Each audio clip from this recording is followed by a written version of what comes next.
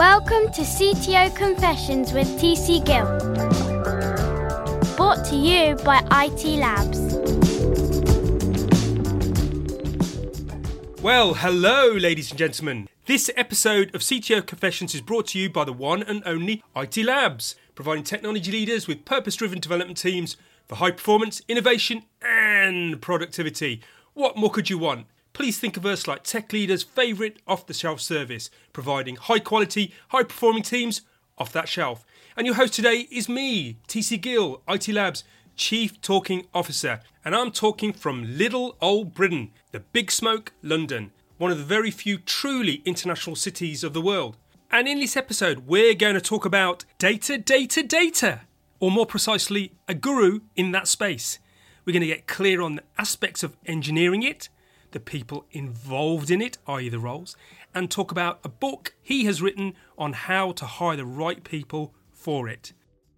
Welcome, Roy. How are you, my friend? Hello. Good. Hanging in there, doing my best during these interesting times. Interesting, with quotes either side. Interesting times, as they say.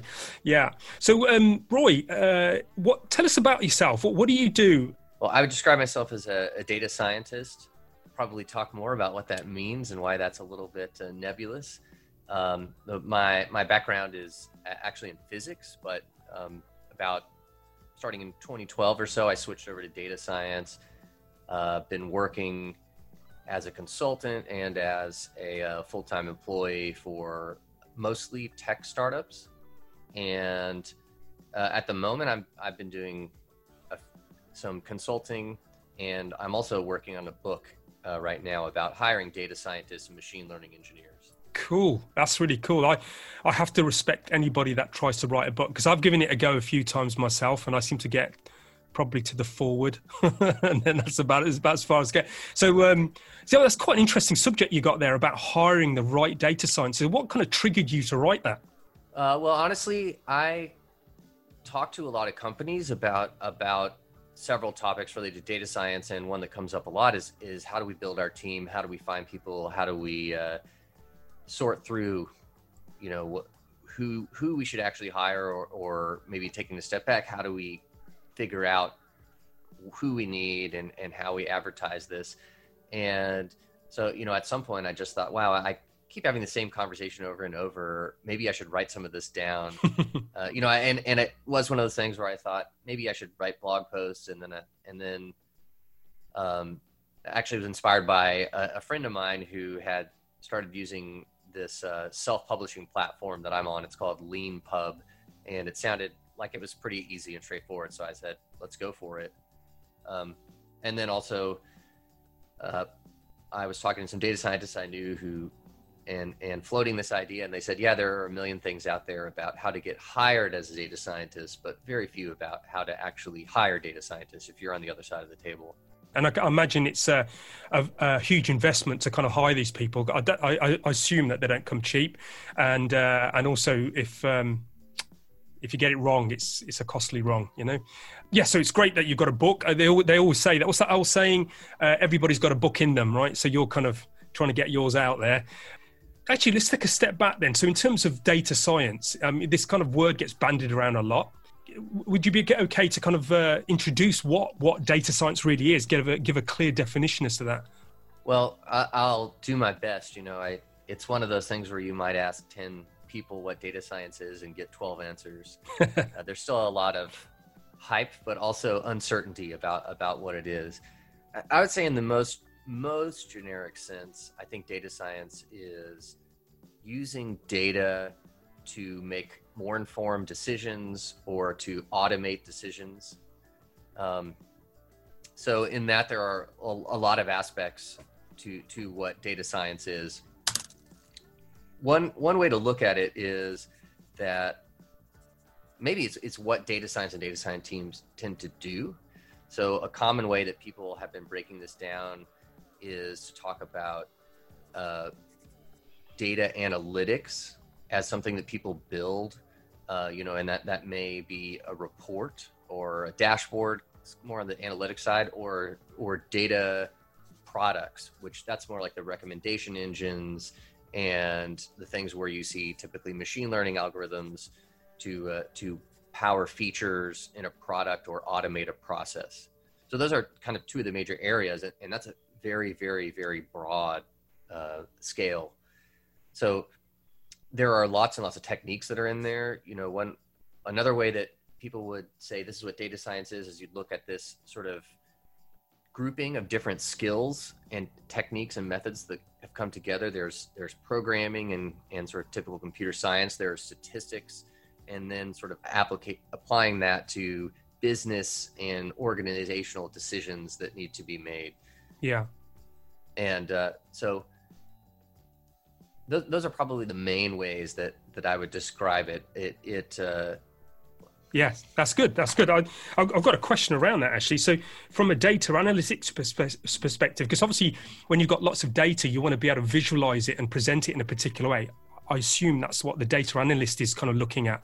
So one question I would say about what is data science that goes along with it is, why is data science happening now versus 20 years ago or 30 years ago? And I think the answer is that people have been doing most of this stuff for a very long time, but in the last 10 years or so, there's been this confluence of events. You've got sort of the whole phenomenon of big data. There are just way more data. There's been an exponential growth in the number of internet users. There were maybe 1 billion people 20 years ago, and now there's something like 4 or 5 billion people that have some access online. Of course, that has to do with the mobile phone revolution, smartphones, all the stuff coming in. So there's just way more data. Now, at the same time, storing and processing the data has gotten exponentially cheaper. Yes. And then, so those are two of the big drivers. But then on top of that, also people have really started paying more attention to this. So you've got a lot of open source software that's come out to handle these kind of things. And, it's just this process that builds on top of each other. So suddenly, this is not only recognized as potentially valuable, but also feasible to do. Right. And so what kind of had emerged is you had data analysts, for a very long time, business intelligence, all these things, people that are doing SQL queries and Excel spreadsheets. This has been done since, eternity early. As far as the computer world is concerned, and even before that, obviously. But suddenly when you had lots of more data and lot more varying sources of data, then you had these kind of new problems to tackle, and so people needed different skill sets. Whether that's programming. If I asked you to go to a website and scrape data, if you had only touched Excel, that might be a totally new thing that you'd never done before, or just having very, very large sets of data where you might need to apply different kinds of techniques, such as more sophisticated statistical analysis or machine learning. And so what kind of ended up happening is you had people coming in from different areas, science and statistics and a number of other areas that weren't typically or traditionally doing, say, business analytics. Yeah. And this all kind of came together, and also there were a few algorithmic breakthroughs, especially things like deep learning, which could suddenly do image recognition or image identification much better than in the past. Also based on there being a lot more data and a lot more computing power, and all these trends coming together, and suddenly that just unlocked or opened the floodgates, so to speak, and you had this new thing coming out. So in that sense, what people often ask me is one question that people often ask me is the difference between a data analyst and a data scientist. And I would say to me, the main difference there is that the data scientists are almost always also programmers.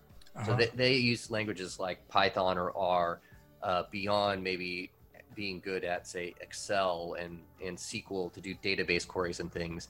And that's important because if someone hands you a file with data in it and it's a format that Excel doesn't recognize or whatever, the data scientist typically can say, okay, well, I'm going to write a parser to pull this data out and manipulate it in such a way that I can handle. Or if they need to orchestrate a lot more computing resources to handle the data that's there. Those are the kind of skills that the data scientists would have.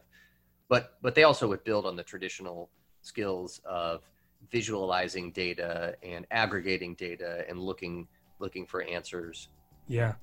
In terms of that big data, I mean, is there just too much data anyway? I mean, is there so much that, we actually kind of don't know what to do with it anymore? I don't know. That's kind of an interesting question, because 10 years ago, there was so much talk about big data. And on the other hand, you don't really hear people talk about it in quite the same way now. So in my mind, I think, maybe it's just some of the mystery has been removed. Right. Or we've just gotten so much better at dealing with these massive volumes of data. I would assume that in the last 10 years, the exponential growth of data has continued unabated. So in some ways, you would think, we should be even more overwhelmed, if only with the volume of data that should potentially be causing us a lot of problems. But my guess is that there's just been so much more attention paid or effort made towards handling this data and doing things with it that we're getting a lot better. It's hard to say. I mean, typical businesses are not in a position where they actually have too much data. One of the jokes that you would hear within the data science community is that you can just pay me $10,000 to tell you that no, you do not have big data. But the reality is, for the most part, people typically don't have big data, or the valuable part of their data is actually much smaller than they were maybe expecting. Right. On the other very extreme end is you would see things like particle physicists who are doing these experiments at CERN looking for the Higgs boson, these kind of things. And they would have to reject 99% of the data that they're collecting, because they just have so much data coming in that they have to make these split millisecond decisions of which data is useful and which isn't. And so that's sort of maybe some extreme future that maybe we'll run into, but maybe it'll become so, the pace of the growth of storage or decrease in costs and things will keep pace with the growth of data, and we won't be in those situations. So this kind of brings me on to the kind of tools that you use to actually kind of manage and deal with this kind of data. And in that, we're going to throw in the AI, ML kind of approach. So I think on the purely handling data side, there's the whole field of data engineering, which is something that is very closely related to the data science. I mean, these all kind of grew up together. In some ways, data engineering is an evolution of what's been going on, like all of these things. Maybe traditionally had your database administrator who's handling a lot of stuff. Now you're in the cloud, and you're also, when you have a lot more data, you're worried about distributed processing of these huge amounts of data with tools like Spark. And 10 years ago, everyone was all about Hadoop. And you're starting to see things like that. But then as far as analyzing the data, there are statistical tools people are using. And then of course, machine learning and as you mentioned, AI. So I think one of the big things that has changed and helped so much is there's been a lot of work on the tools available, even at the basic programming language level. So two big changes have happened in my view. One is that Python kind of was able to morph into the language of data science for a lot of people.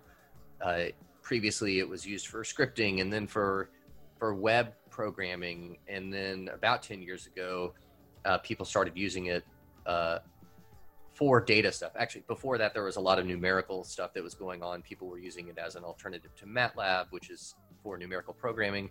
But then, especially with the emergence of Pandas, which is a library that people use to manipulate data that came out of the finance world. Yes. And then also scikit-learn, which is a machine learning library that those came about around the same time. And so suddenly there was a tool with a very easy to use programming language that that a number of people knew and that could be used to do a lot of this data science stuff. Next to that, you've got R, which came out of the statistics world. It was actually an open source replacement for an older tool called S. I'm not an R user, so I might get some of that history wrong. Yeah, right. But it was developing also in parallel with a lot of the statistics stuff, and basically it made lots of very powerful techniques available for free to anyone who was willing to learn them. Yeah. And so these techniques, and also one of the main tools people use now are notebook interfaces. So one of the things you'll hear about a lot are these notebook tools, probably stemming back to things like Mathematica. Right. You're familiar with that. And they use what's called a notebook interface. And basically what that is you would write in some code to do something, and then you hit enter. So it's interactive, and you get the result. And then you go to in the next cell, which is basically just the next little part, enter more commands in, and it's got your previous results in memory, so that it still knows what's going on. And you can also do visualizations and everything. And it's like a notebook, so you can keep track of everything. I think Wow. in the sort of the scientific world, that was considered like a scientific notebook where you would write down your That's little right. Your notes method, and experiments and everything, and keep that together. And basically what that's allowed people to do is quickly explore data and experiment and look at the results and try out visualizations before you would move that over to a report or a dashboard or some sort of algorithm that you're going to deploy. Yeah. So those are tools that data scientists and machine learning people use every day that have been incredibly helpful and have gotten a lot of attention as far as the development side. Yeah. So it sounds like there's been a democratization of the tools to be able to kind of process this. It's kind of created I do, and I think that's actually an overlooked aspect. I mean, to me, there's something very interesting going on, which was you had people like Google back in, I don't know when it was, 2005, that time period, where they started putting out some papers about how do we handle these giant amounts of data that we deal with, because they're scraping the web. So obviously a lot of data there, billions of websites now. And then other people took those and implemented them. Famously, Hadoop, as far as I know, it came out of Yahoo and was released as open source software. And then people started building on that. And so a lot of this stuff followed the open source tradition. So they're building not only tools that people could use, but also spreading the knowledge about how to do this. Yeah. And if you look at the top labs coming out with the fanciest AI algorithms nowadays, mostly people are publishing those in the open, and just moving the field along so fast because they're doing that. I would say it's different to some other related fields, such as maybe operations research, which operations research, they look at things like, how do we handle the logistics? I need to route a vehicle from here to here, or how do I schedule things to happen such they happen in an efficient way? And one of the big differences is that most of the tools for the sort of numerical optimization they use for operations research are mostly proprietary. And so in some ways, I think that's probably held them back relative to a lot of the data science stuff, because it's been done so openly and really benefited everybody because of that. It's quite strange. I mean, I imagine there's a lot of money and investment that goes into kind of creating these research papers and tools, but yet they're made available, which I think is great. It's my impression is that if you were a top researcher who can demand an incredibly high salary at this point, if someone wants to hire you and they don't allow you to publish, then you can say, look, I can go to Google, or I can go to Facebook or Microsoft, and they'll all allow me to publish. Why are you not letting me publish? And so it's like they have so much power, and there's so much demand for them that has enabled them and once it has become sort of a standard, then it's hard to deny that. Even I think Apple maybe begrudgingly started releasing some of the stuff they were doing, because they're kind of famously secret. secretive about a lot of the things they do. Yeah. Yeah. So kind of circling back towards your book and kind of hiring the right people to work in this area. So what ticks all the boxes in terms of hiring the right people? Well, that's a great question. That really, I think, is the crux of the book, which is called Hiring Data Scientists and Machine Learning Engineers. And I guess I can put a plug in now. It's being published by LeanPub, and you can go to the landing page today at leanpub.com, LEANPUB /DS hiring, which is one word, all lowercase. We'll put that stuff at the bottom of the page as well, so people can get hold of it. So I think the key is really identifying what you're trying to do. As I mentioned before, there's a lot of there's a lot of confusion about what data science is and what it can do. So a lot of it has to do with identifying your specific business problem, what tasks actually need to be done, and sort of what skills are needed to do those tasks. Yeah. And that really leads to kind of breaking down which roles you need. So on the one hand, there are generalist data scientists, which is a lot of my career experience has been either working as a generalist data scientist or hiring generalist data scientists, just the nature of the businesses that I've been a part of and helped. And those are people that kind of do end-to-end analyzing data, modeling data, deploying solutions. And some people would call those sort of the unicorns because they have all these skills. Yeah. Which is very difficult to find people who are good at that. And they are not cheap, but hopefully worth the money that you have to pay them. But they're not right for every situation. The more mature the organization you're in, and the more focused the problem is, the more specific and well understood, you're more likely to need a more diverse team of specialists. So you might need the data engineers who are going to handle the ingress and transformation and cleaning of the data and productionizing these data pipelines. And you need maybe data analysts to come in and look at the data and build the kind of analysis and reports and dashboards that you might be putting in to have running all the time, or data scientists who are doing machine learning. Sometimes people that you would call machine learning engineers are building the machine learning models or whatever, and then deploying that. And then you may have people who are dedicated to what they would call ML ops, which is machine learning operations. It's sort of DevOps, if you've heard this term, married with specifically aimed at machine learning. And so, what we're seeing is this diversification of roles in more mature organizations. And we're starting to see a lot of tools that are more specific to these things, like, you need to monitor experiments that you're running with machine learning. Well, there are several tools or services now that exist to help you keep track of all the experiments and understand which versions of your models are the best, or, for example, monitoring productionized systems to understand the health of the system. Yeah. And this is something that for many organizations is very far down the road because they're still at the beginning of the journey. But all these things affect who it is you need to hire, and which is difficult. And there are several reasons why that's difficult. I mean, let's say that you have identified who you need, what kind of data scientist or machine learning engineer, or maybe someone else that you need to hire. One of the biggest issues that companies run into is simply the volume of applicants that they'll get.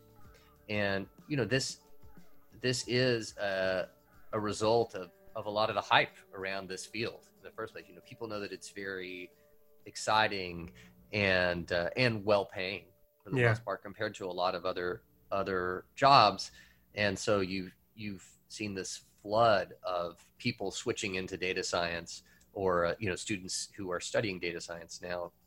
At a lot of places, people could get their first degree could be in data science. And so that means that especially if you're hiring for more junior roles, you could be overwhelmed with applicants. At my last company that I was working in, we would get more than 500 applicants for a single role, which would be much higher than the number of, say, applicants they would get for, say, like a role like software engineering. And so the over on the software engineering side of the company, they just had a fundamentally different problem in their hiring process because the volume of applicants was just so different. Right. And so at that point, you need to really try to automate aspects of the hiring process, or you could look at it like just putting more resources towards that hiring process, whether it's sorting through resumes or whatever. And part of the underlying question then is how do you sort out who knows what they're doing versus who doesn't? Yes. Of course, this is a big question, because when you've got so many people coming into the field, it's not easy to tell. And on top of that, it's still a very broad, vague field. So it's hard to, and it's new. So Yeah. all of these things happening make it difficult. If this is the first data scientist you've ever hired, you may have no idea how to assess their abilities and skills. Yeah. But even if this is the 20th data scientist you've hired, it may be hard just to sort through that large volume of candidates. So what I've done at the last company I was at, where I was there for a few years and hired probably something like a dozen data scientists in that time onto my team and adjacent teams. And the process we used was trying to automate the initial skills assessment. That was probably the key to sort of narrowing the funnel of applicants. Lots and lots of people in the beginning, and then going from there, and then doing maybe a more traditional process after that, where it's more about talking to people and doing more traditional tech interviews. So in that sense, we start by looking at the basic skills that people need for data science, which is like data manipulation and basic analysis, a minimum level of programming ability and minimum knowledge of machine learning, depending on it, if that's part of the role, and kind of go from there. But I would say that it's very much a question of how do you optimize your hiring process related to the resources you have and the volume you expect, and all these constraints, the time that's available. And it's certainly not an easy problem to handle, and requires a bit of trial and error. Is it worth just kind of thinking, obviously somebody like yourself who's kind of quite proficient in hiring these kind of people, is it worth bringing an expert in to actually help that hiring process? So I think it definitely can be, especially for the situation where you've never done this before, or if you're trying to switch your process, make a big change in your process. And I think that the part of it is understanding what the difference is. If you're hiring these people for the first time, it's really understanding the difference in the process between hiring, say, software engineers or data analysts, maybe business intelligence analysts that you've traditionally had versus hiring data scientists, and just understanding what the differences are. And the first person who walks in and says that they know how to do the latest deep learning AI stuff, that may seem very impressive if you really haven't dealt with it firsthand, but you may not realize that, they may not actually know what they're talking about, but also this may be just the wrong skill set than what you're looking for. I can see the minefield because it's such a new area, and there's a lot of new terminology, and also the definition of the terms are a little bit kind of out there. I kind of relate it back to the kind of DevOps. It was very difficult to, you got different definitions of what that was. And yes, I guess on that note, I'll mention that the titles, it can be very confusing. Yeah. So at some companies, when they say data scientist, they mean a specific thing. Usually there are one at that you commonly see at bigger companies. I think Facebook was probably really the first company to go down this path, but there have been a number of tech companies that have followed. And when they say data scientist, they mean more like a data analyst. Oftentimes, it's an analyst who works specifically with products to understand, what the users of the product are doing, how new features on the product affect the users and product usage, but not necessarily what other people would call data scientists, who might be broader in their scope and especially using much more machine learning and some of these techniques to build algorithms, which may be a little bit different. And of course, it's not clear cut. It's never clear cut. Yeah. But what you have seen is that there will be misunderstanding on the part of the company hiring and or on the part of the applicants. So, you might especially have students or whatever who have taken courses or done a boot camp or something, and they did all this machine learning, and then they go and apply, and the entire interview is about SQL queries and stuff that they haven't done much, and or even worse, they get into the job and realize that the data science that the people are doing here is so much different than what they expected, what they knew as data science.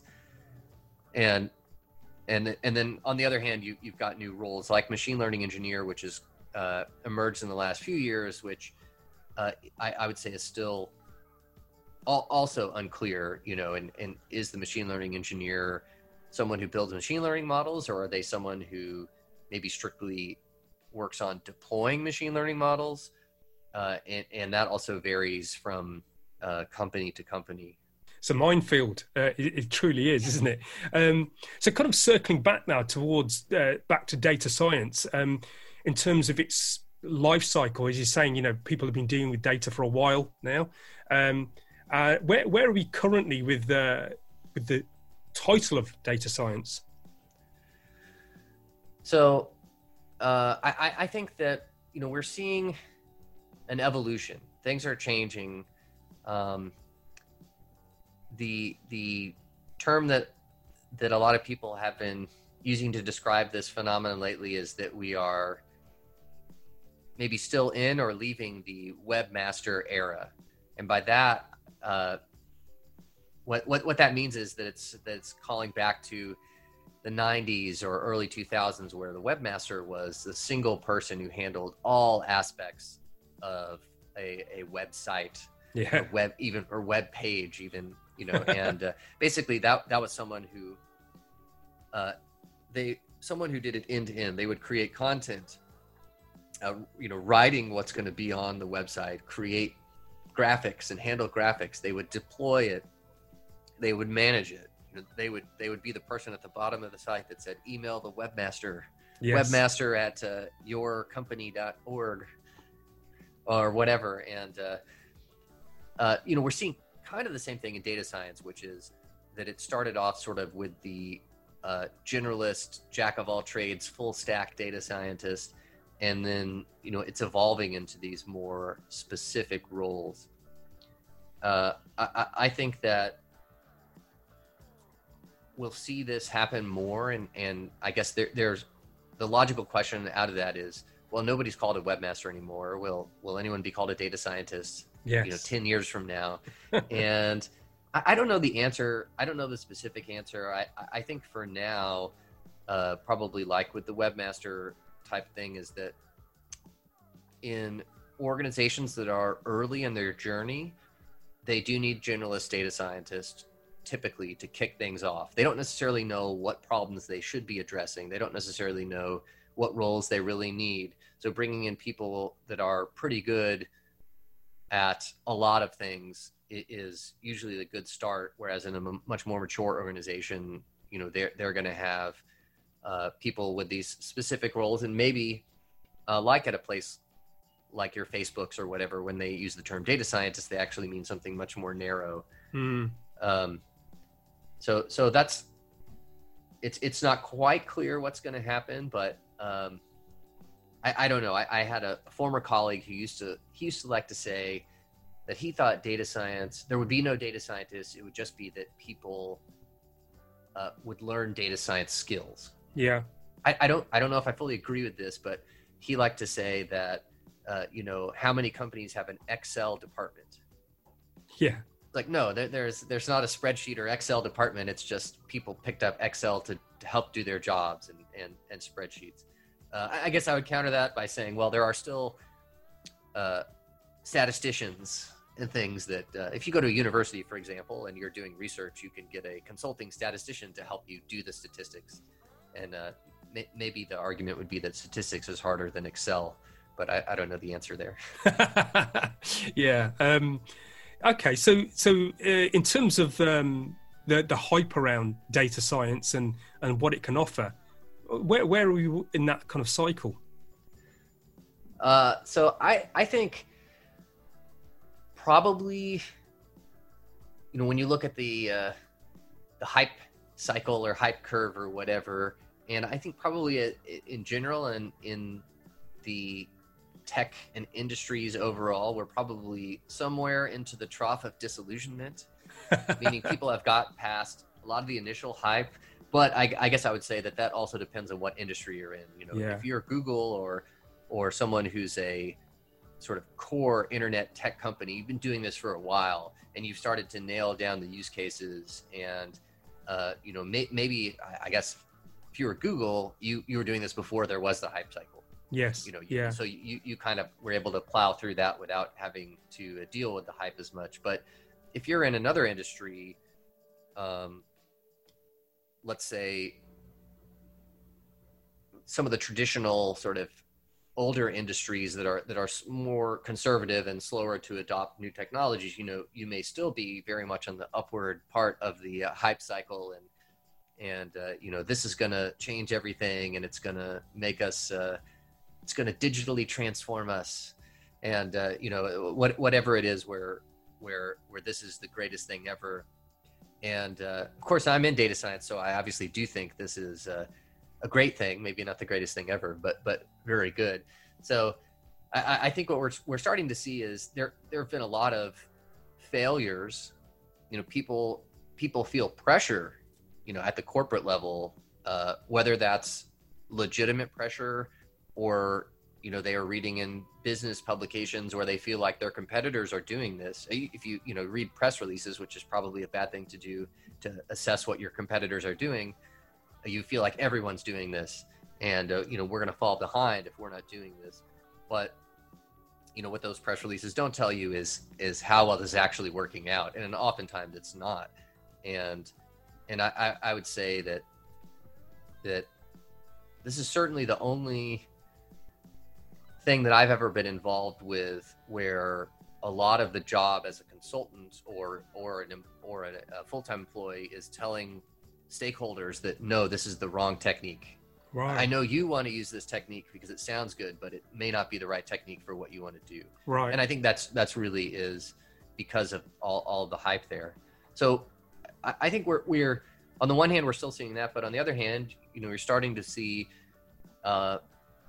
a lot more maturity coming into this, and you're starting to see people care about how do we manage a more mature product from a sort of a holistic life cycle way of yes, we did a proof of concept and it seems to work and we put it in production, but what happens over the longer term when the underlying data starts to shift, and are our models, do they still make sense, and how do we detect whether the models have started to lose performance, and thinking about this in a more engineered, robust, longer term sense. And so you're starting to see a lot of that. You're seeing the tools emerge to do that in services. And so, to me, that's really a sign that, people have started to find where this can work, where the real value is. And, to me, the question is, how do we, what lessons can we really learn from that and bring it to other projects or to other industries that haven't had that time to sort of learn on their own? So this kind of brings me on to a subject that back from my kind of geeky days when I was a computer programmer, we used to use patterns. Are there patterns emerging in terms of data science and ways in which you can go about it? I don't know the answer to that. I think you probably, well, let's put it this way. In computer science and in programming, there are often these patterns which, you'd hear about like this object-oriented patterns and things like that. And those are sort of standard ways to do things. I think the patterns that maybe you see in data science and machine learning and AI, if you want, is more like the patterns of failures. So it's a little bit more on the opposite side of that. But what were the commonalities and things that didn't work? And oftentimes it's jumping the gun, going in too early, not sort of giving the proof of concept maybe the time to really prove itself out. Yeah. Before kind of pushing even harder. But it's a little less clear. I think that people are still figuring out the best workflows for some of these things. There is a temptation to say use an agile methodology, but my experience is that you probably can't just wholesale adopt that. You need to adapt things, and one of the big reasons is because there is a lot of uncertainty in a lot of these projects. And what that means is, if I said, hey, I need a website that does X, Y, and Z, you might come back and say, okay, what resources do we need? What's our timeline? What's our budget? Who do we need to do this sort of specific technologies? And then it's a matter of execution. Yeah. That's probably how you would think about it, because, unless you're trying to do something that has absolutely never been done before, it's clear that this can be done. It's mostly a matter of time and costs and, what is it going to take? On the other hand, with a lot of the data science stuff, there are just fundamental uncertainties about, do we have the data that could allow us to make these decisions or to automate this process? And starting out, it just may not be clear. I guess I would say it's almost always unclear. I can say, no, you don't have any data. That's clear. But then there's a question of, does the data you have, will it allow you to do this? Do you have enough data? And those are things that you really have to learn as you do it. Yeah. Part of the difficulty is that some of these things only work once you have once you're sort of at scale with the data. So maybe you need so much data before you know if this will work. That means that it's much harder to start super small. Yeah. And say like, oh, we'll just start real small and just try out something. It's very different than let's make a tiny app or a tiny website or a little spreadsheet that can pretend. So those are fundamental difficulties, and in that respect, it's a lot more like science, that you're going in and you just don't know if the experiments are going to work out or not. Yes, it's very open-ended. So, this kind of points to an area I'm kind of interested in, is risk and de-risking, mitigating risk. So going into a data science project, you don't know what you're going to get out of it, because that's the whole, you've got all this data, what can we get out of this? It's so you've not really got any outcomes initially, have you? You're not knowing what you're going to get. Well, I think that is the case, and I think that so maybe this is a pattern that is is what you're talking about, which is kind of flipping the problem on the head. And what I mean by that is, you may want to build a machine learning algorithm that predicts if this song you came up with is going to be a hit record. Is this going to be the hit podcast intro song or something? And so flipping on its head would be, instead of trying to build this incredible algorithm, it would be a little bit of sort of fake it till you make it. And by that, what I mean is, instead of thinking about it as, I want to build an algorithm that does this, think about it more of, I want to build a product that does this. What's the minimum way that I can do that? And then I want to see if I can automate that. Right. So in the beginning, you might have some process that is a series of steps. And then the question might be, can you automate each of those steps? And then maybe ultimately, can you automate it completely end to end? But in the meantime, can you do some either very basic things, write some rules, or have humans intervene at each of those steps to make it happen? Right. And that I think that is a reasonable pattern, because oftentimes in the beginning you're also collecting data as you go. So it's the kind of thing where in that case, there's still a risk that it won't work out if what you need is a fully automated process.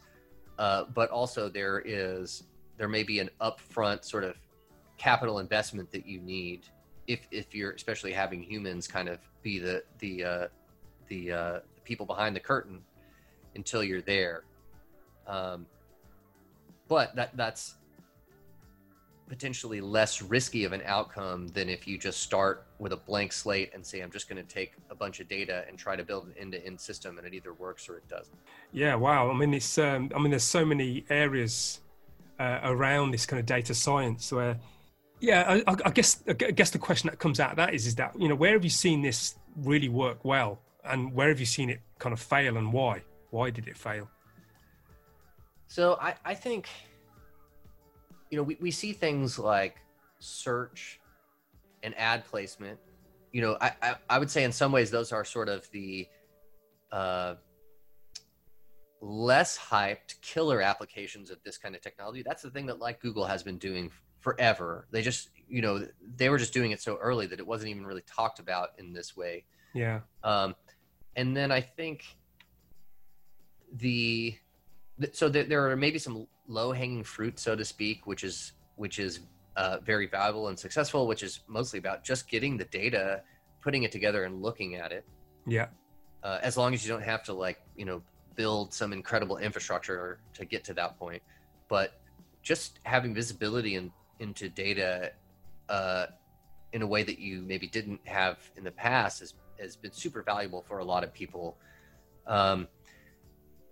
I think, on the other hand, what you see is a lot of the successful things tend to be really when they play to the strengths of some of these algorithms. So the things that have emerged as incredibly much stronger than they have in the past are things like computer vision algorithms to detect things and classify things. Also with audio, the quality of transcribing voice to text now is so much better than it used to be, and it's not strictly just from these techniques, but the most recent stuff is using these techniques using neural networks, and people have been able to do that with much higher accuracy and much faster than they used to be able to do it. And then we're starting to get some other tech stuff that's really coming out, and then also, I think there's a lot of progress in recommendation systems. People like to make fun of recommendation systems. It's the sort of thing of, let's say, Amazon, where it's like, I bought a toilet and now Amazon thinks I should buy 5 more toilets. It's I would say probably that's largely failure of edge cases, because it's like, there's something like a toilet, you're probably not going to buy many of those. But, if you're buying, let's say if you're listening to music, probably a lot of the music, let's say Spotify or one of these services, have been able to do a better job because they've got an incredible amount of data, and, there are similarities in these things. And it's not like you want to listen to one song and then never listen to another one for 15 years, like you might with your toilet purchase. And, So there are, I think, recommendations when it's at scale seems to do pretty well, but there's a lot of times when you're doing things where there may just not be the data there. At my last company that I was at, we were doing a lot of stuff with industrial companies, and one of the most commonly desired things in the industrial world is to be able to predict when your equipment is going to fail before it actually fails. Yes, that's right. I think that is probably not likely to succeed in most cases. And the reason for that, especially in these industrial settings, is that there's sort of a paradox. If you had enough failures to provide a good data set on failures, you probably just need new equipment. Yeah. right? So the data scientists might love it if your equipment is that bad, but you probably won't. There are other solutions that you're going to be going after if your equipment is that bad. And then also you have, what you tend to get is time series data coming out of sensors. So we're looking at the RPM of a motor or the pressure or the temperature. And in a lot of ways, those are relatively low signal about what's going on. There's not a ton of information that you can get out of that. You think about it versus video of, let's say a human, what's their face looking like right now? And, we have, to us, that's a very, very high signal type of piece of data. Yeah.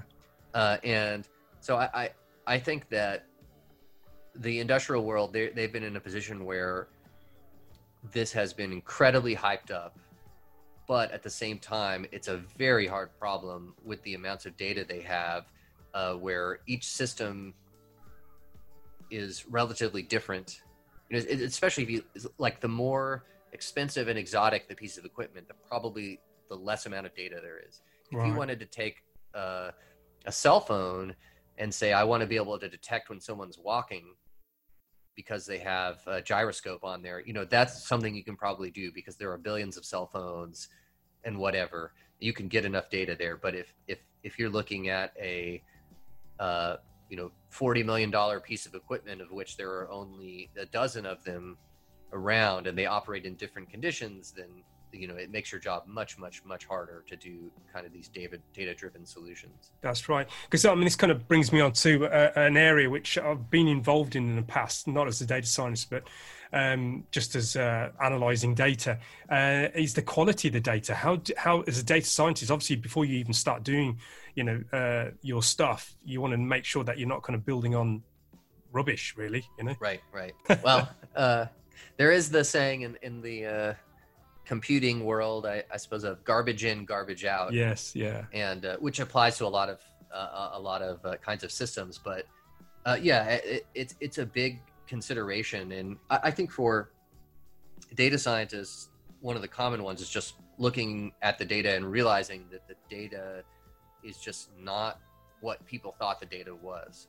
It either doesn't have the information, or it's just not giving you what you expected, or not the right granularity.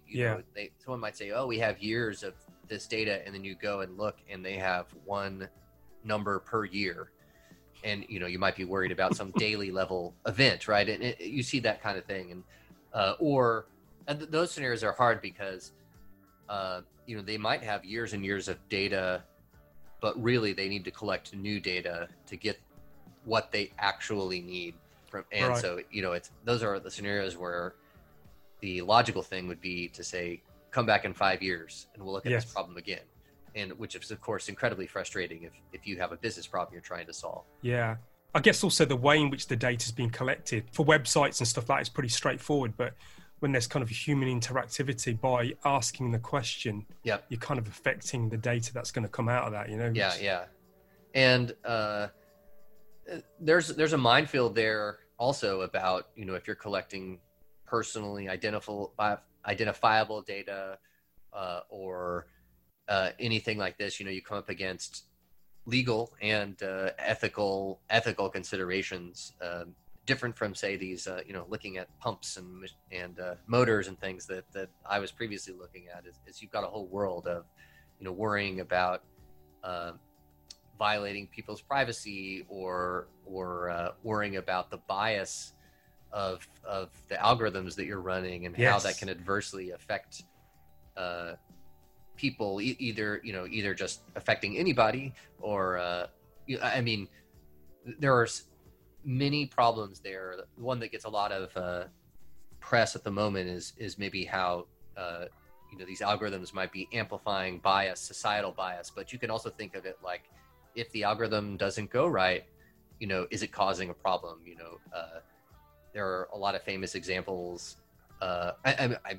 Maybe there's something like those, the Boeing 737 MAX crashes that had, where there's a horrible loss of life, and it's due to the software systems that they had enabled that didn't have I'm certainly not an expert at all in this, but my understanding is these systems were kicking in after one sensor would give a bad reading versus, some redundancy of sensors or something, or famously, I think in the 80s when you had a radiation therapy machine that ran into a software condition and was giving people lethal doses of radiation. So, there's all kinds of considerations. More mundane would be providing an analysis to the leadership in a company at whatever level it is, or management, and they latch onto the analysis to make decisions like we're gonna fire these low performers or something like that.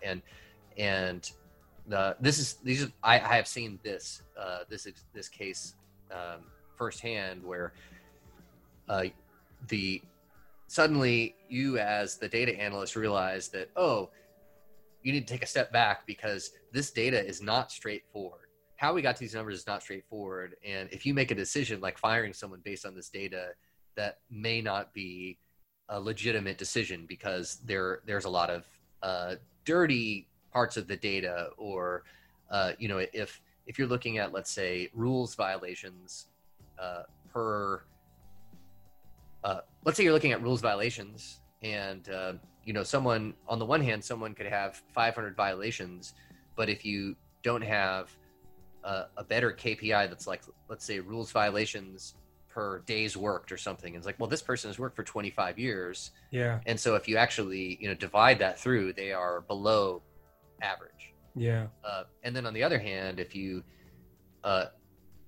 do something like that, and let's say rules violations, I'm just making it up, but let's say per mile or kilometer driven, and this person, they've got one violation or something per kilometer, and the average is 0.1 or something, but what you didn't check was that this person has driven 1 kilometer because it's their first day or something like that, right? Yes. And not understanding that what the data really means, and so the it's that obligation falls down to those analysts to communicate very well about what's going on. And the managers and leaders, they're typically smart enough to understand this. But it is they have to be receptive, and you as the person who's reading these analysis, you need to be very forthright and and obviously, as all communication within organizations, you sometimes have to be diplomatic about it. But yes, yeah, it's one of the difficult things that people have to do, and it is a potential ethical danger or whatever. Yes. So I'd like to kind of talk about actually leading data scientists, because there's obviously having data scientists and hiring the right ones, but then getting the best out of them. Have you got any kind of tips on that? I think, one of the questions that comes up is, what are the attributes of the data scientist? And for me, the number one attribute is that people need to be very curious learners. But I think as a leader, you need to help that along. Oftentimes, typically the people that you find that are good at this stuff are natural learners. They want to, very curious. They want to look at that data, but they also want to learn all the new techniques. They want to do this stuff, and tend to enjoy a level of autonomy that's pretty high. So as a leader, I think that it's really important that you help people, sort of realize this curiosity and desire to learn, to kind of push them along and kind of help them be fulfilled. In a market where experienced people are the hard ones to find and they're in very high demand, I mean, it probably behooves you to really help there, because if someone I don't know about today, which we're here talking in November of 2020, but in the last few years, definitely, there's a good chance that you could lose somebody because there are so many opportunities, high-paying opportunities for these people. So, you want to provide the environment. Personally, I want to be in an environment that's full of very smart people, nice people, working on interesting problems, relatively low bureaucracy. I think one of the problems that data scientists in particular run into, I'm sure software engineers might argue the same thing, but since we're using a lot of new tools and technologies, that means that we often have to deploy, install or adopt things that the organization hasn't used before. Right. So if you have a very slow moving or bureaucratic sort of IT process, that can be incredibly frustrating for data scientists. And if you are in an organization that hasn't used a lot of open source before, and almost all of these data science tools are open source, and if you have very locked down equipment, it's the same kind of problem. Yeah. So those are some things. Also, with the more early career or junior people, helping them to progress and training them. I mean, this is good for everybody, but I think for data scientists, it's particularly good. The field is so rapidly changing and large that nobody knows it all, and they all know that there's stuff they need to learn. Right. So giving them the mentorship. Let's say I think one of the most popular things that people that I have managed like to learn is to become better software engineers. So they're data scientists, but they haven't spent nearly as much time on best practices with software engineering and things like that. And I think that makes them feel,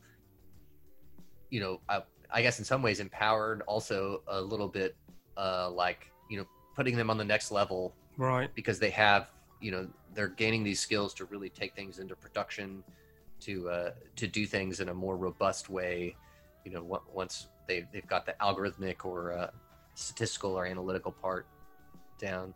So Roy, I'm kind of really curious around, these data scientists and these kind of people, these teams. Where should they sit within organizations? Where do they belong? So I think that this is one of the things that people are really still trying to figure out. People have tried a lot of different things, and for the most part, I think it depends on the organization. So sometimes the data science would live under the CTO somewhere. Sometimes they might live under the CEO, or others that are much more on the businessy side, depending on what they're doing. So if your data science is primarily related to the business side of things, then it might be more on the COO, CEO, business operations side of things. If it's much more product oriented, probably under the CTO. May or may not be directly under the CTO. Another question that comes along is just how are they organized? And people have tried a number of different models for this, and I think there's no one size fits all, but there's the idea of the data science team that's its own team. And sometimes those teams would act as sort of like internal consultants for projects. Right. Go across the company. Sometimes people will have data scientists that live on product teams or other teams within the company. In that sense, they are part of a specific focus area that's on the product or project, if that makes sense. I guess that's what I just said, but the idea there is versus like, this is the data science team over here, and they all sit in this these days virtual room that's just the data scientists and don't talk to anybody. And then there are also some people who use kind of hybrid models where I've even heard of teams where they would have, there might be a data scientist on this project and they're part of that team and that's what they do. But then, every however long they might rotate out to put a different person in there. Oh, wow. And also, typically the stuff I've done, like at my last company, for example, we did a mix of consulting and product work. So we had some people who their job as data scientists was basically to go work with our customers and work on their problems, help them integrate our tools, these kind of things. And then other ones who were sitting, helping to develop the core algorithms, core functionality of some of our products. So that would be very much an embedded one where they're over on that team. I wasn't, when I'm running the data science team, I'm not running their day-to-day work over there. Instead, I'm running all sort of the meta aspects of like making sure we're sharing our knowledge across the company, or within the data scientists. They're learning different things with different projects, making sure everyone is constantly learning new skills as it's going forward, and dealing with issues. So, and how you structure that, it depends. If you have some sort of matrix structure, does the person in charge of the product, what is their management duty related to that data scientist, or does it all fall to the person who's running the data science team, for example? It really depends. And then, like I said, where that team falls is going to be a lot about how you organize the company. Yeah. And but so there, like I said, no one size fits all answer, but it's one of the things that, depending on what the team is mostly doing, it probably makes sense where they'll go, whether it's like under the CTO or the COO or the CEO or the CIO or whoever. Excellent. CDO. Sometimes you have the chief data or chief data science officer. Oh, okay, so there's a specialization even at that C-suite level now on there. It very much can be. It depends. If your company is really data centric, like that's what they do, data science centric, it's going to look different than if this is a new functionality within the company to help support other aspects. Yeah. I'm kind of coming towards the end of our time together. So I wanted to kind of offer you a kind of moment to maybe present a key takeaway for the tech leaders out there, around data science. What would be your kind of core advice? It's a good question. I think probably my main piece of advice would be that you need to get informed and try to be as realistic as possible. So there is value there. It just may be different than what you were initially expecting.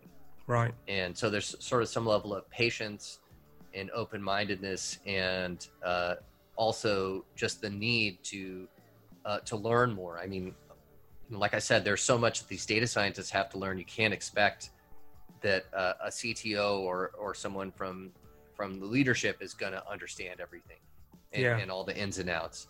So, there's a need for learning more, and also, listening to those people that have the experience, and just be on the lookout for the snake oils salespeople. And they're out there. Yeah. Yes. I mean, as with everything, they're definitely going to be a lot more in areas that have a lot of hype around them. Excellent. Thank you for that.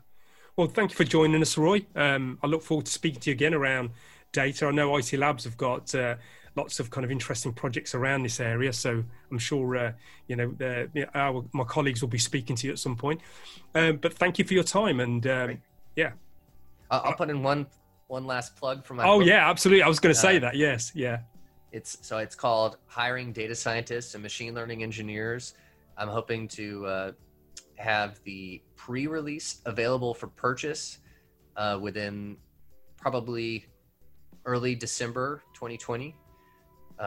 It's going to cover all sorts of aspects about understanding your hiring needs, how to determine the roles you need, how to actually create your strategy for hiring and assessing skills. It's also going to have some interviews with data science and machine learning leaders in industry to talk about what they see as good strategies and the biggest challenges they face. So a lot of interesting stuff, and you can find it at leanpub.com, leanpub.com/dshiring,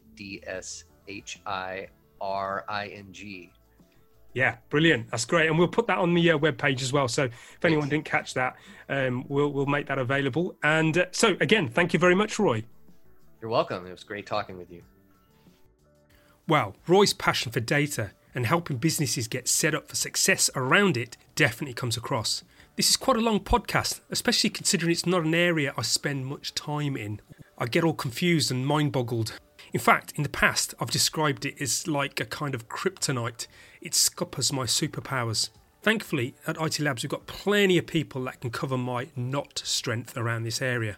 Well, Roy did a great job of sitting me down, calming my feelings around it, and clearing up some preconceptions, especially around the terminology. There is much confusion on this subject out there. So my key takeaways from the podcast were as follows. Firstly, if I was a chief technology officer instead of a chief talking officer, I would get an expert in to help me hire the right person to do the work at hand. It's far too easy to blow a lot of money and a lot of time and a lot of sanity on trying to get this right and get the desirable outcomes. Secondly, I got to understand why data science is happening now. It's a convergence of tools, infrastructure and knowledge that has created a new monster field with some powerful things for organisations and people in general. And thirdly, and finally, my key takeaway is treading carefully and purposefully in this area. You can't just read a book at the weekend and start becoming a data scientist, or even leading it. It's a lot more complex, a lot more nuances, a lot more rabbit holes to kind of disappear down under. So really need to get the advice in and get people with experience. And that's just a few of the takeaways that I'd like to articulate here. Thank you again, Roy. I'm feeling a little bit better about data. For that, I thank you. And hopefully the audience got some great gems and nuggets of knowledge from your advice. And don't forget about Roy's book that he mentioned, the details of which can be found on this page. And before I go, remember to subscribe to CTO Confessions podcast and IT Labs newsletter. URLs for this can be found on this page. We are consistently creating material to create, support and nurture a community of tech leaders. And of course, if you want to know more about our services at IT Labs, including our Teams as a Service service, please don't hesitate to get in touch. As mentioned in the intro, please think of us like tech leaders' favourite off-the-shelf service, providing quality, high-performing teams off that shelf with a wide breadth of skill and knowledge. That's all, folks. Look after each other and keep safe. Wishing you all a great day or evening wherever you are in the world from all of us at IT Labs. Live long and prosper until we meet again on the next podcast.